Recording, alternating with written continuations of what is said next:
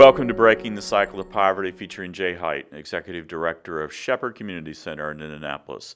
For the past 36 years, Shepherd has served its neighbors on the Near East Side of Indianapolis by providing a range of services and support designed to end generational poverty.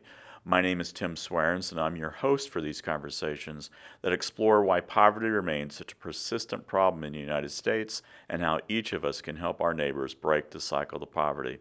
Today's episode looks at how ministries and nonprofits can effectively recruit and keep volunteers. Jay, what's a key lesson you've learned about recruiting volunteers? Well, volunteerism isn't me asking someone to do whatever I want them to do. It takes a part of, as an organization, as a ministry for Shepherd Community, to listen to folks who are interested and feel a sense of calling to give back in some way, and then to try to hear their passions and their giftedness and match that to the needs. I think too many times we say, I need a widget maker over here, and so we force everyone into the widget maker. Or we take that person who's absolutely terrified of kids and say, what we need is someone to work with kids, and they're like, I'm terrified of kids. And so I think success comes when we listen and find them. And yes, we can share the litany of volunteer opportunities we have. I think of Dave. Dave comes 2 to 3 times every week, and he is working here at Shepherd. His passion is he loves gardening, he loves landscaping, and he takes care of our property, and it's never looked so good. And he's out replacing flowers, and recently was taking the flowers that were dying, and he put in mums, and we'll have some stuff that's some junk that we need to get rid of, and he'll take it to the dump, or he'll go take stuff to the recycling. And this is his passion, Yes. And it fills a need we have. You have others who say, what I really, really like is I like working in the kitchen.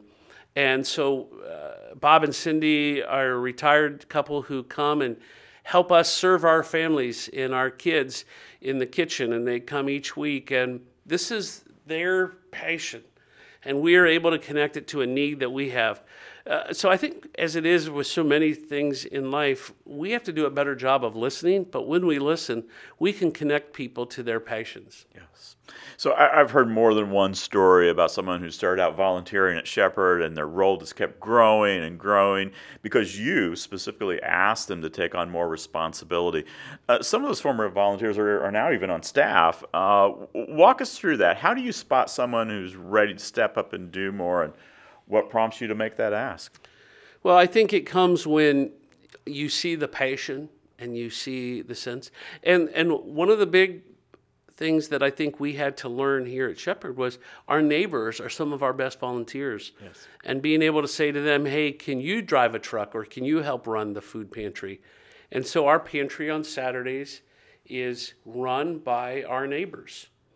And they love that sense of responsibility. They do a great job. And they have a sense of understanding their peers, our other neighbors, in a better way, and can say, hey, here's something that might help them, and speak back to us. It's really important for us, Tim, to make sure that when we're empowering volunteers, whether it's our neighbors or folks who drive in to help us, is that we are making sure we're listening to them, because they may have a perspective that can help us better do what we're doing. And so I think you see folks who have a passion for what they're doing, and then you continue to allow them to grow in that and release them. It's not about managing them, it's about releasing them.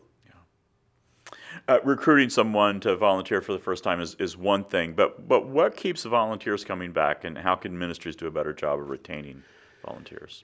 I think our volunteer team is making sure they're thanking them a lot. We have a volunteer who's building an outdoor classroom for us.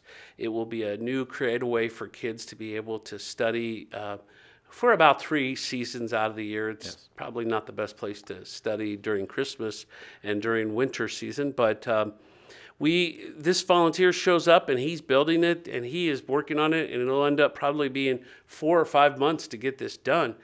Yes. And one of our staff said, you need to make sure you go out and say something. And I've known this gentleman for over 20 years, and able to say thank you. This is huge. The power of thank you is immense, and I don't think we do it enough. my goal for Shepherd is for us to be the best thank you ministry in Indianapolis, whether we're thanking someone who volunteers, someone who's donating something, or even someone who's just helping share something, some expertise with us. But people want to know they're appreciated and they're making the difference. And sometimes it's, okay, we need you to do this, and this is how it fits into the grander scheme of what we're trying to accomplish. You know, one of the things, we've been blessed with a great partnership with Gleaners, and throughout the summer, every Tuesday, we did a drive-through food distribution. And at a time when inflation has been such a disproportionate tax on our neighbors, this is helping them.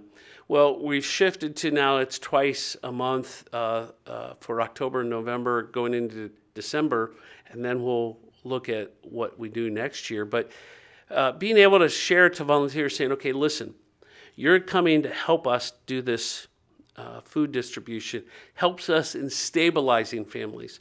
We don't want them in 2 years to still be needing that food, but right now we need to stabilize them as we're trying to help increase their capacity, whether it's through our workforce development, through our educational programs. And so helping them understand it's not just about food giveaway, but that helps us create a relationship. Yes. Is there an ideal stage of life for serving as a volunteer, say before children or after retirement, for example? Or is it more about learning to serve others over the course of a lifetime? Well, I think you have different seasons and you have different opportunities. We know that people who have the greatest opportunity to volunteer is going to be right out of college and then in retirement. Yes.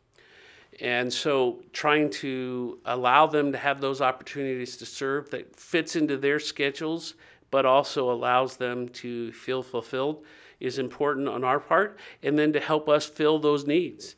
You know, we're getting ready to go into the busiest season of the year for us through the holidays, and we have a ton of volunteer opportunities at all different times and different days of the weeks.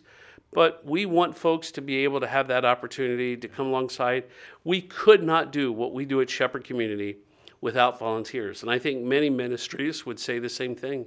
It's just not possible. There's too great a challenge for us to be able to do it and hire enough folks to do it. Right. So we are fueled by volunteers, and we're going to continue to do that as we look to the future. So you've already shared a couple of stories about volunteers making a real difference. Is there a volunteer story from Shepherd's history that really stands out to you as an example of somebody who really helped the ministry grow or really connected with neighbors?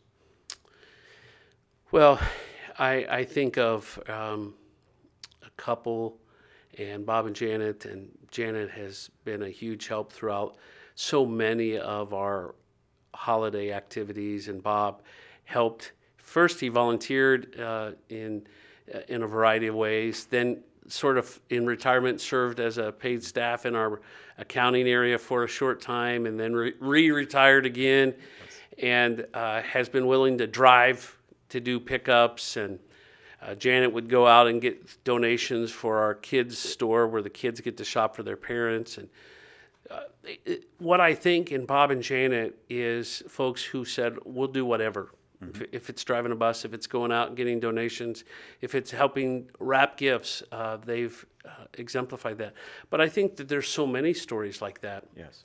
People who said, I just want to help. And at the end of the day, this gives us the foundation to be able to help our families break the cycle of poverty. And so every hour donated in volunteerism is another step towards us moving families to that self-sufficiency.